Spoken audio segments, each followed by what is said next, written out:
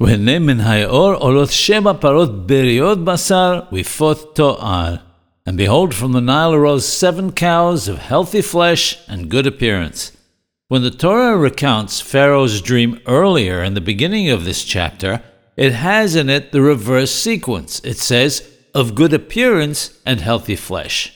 Additionally, Pharaoh recounts that in his dream he was standing on the banks of the Nile, whereas the Torah tells us that he dreamt that he was standing above the Nile.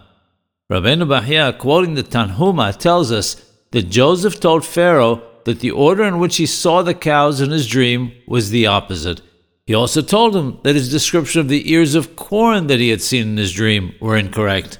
This came as a shock to Pharaoh, who had to admit that it was God who had informed him of it, since he would have no other way of knowing.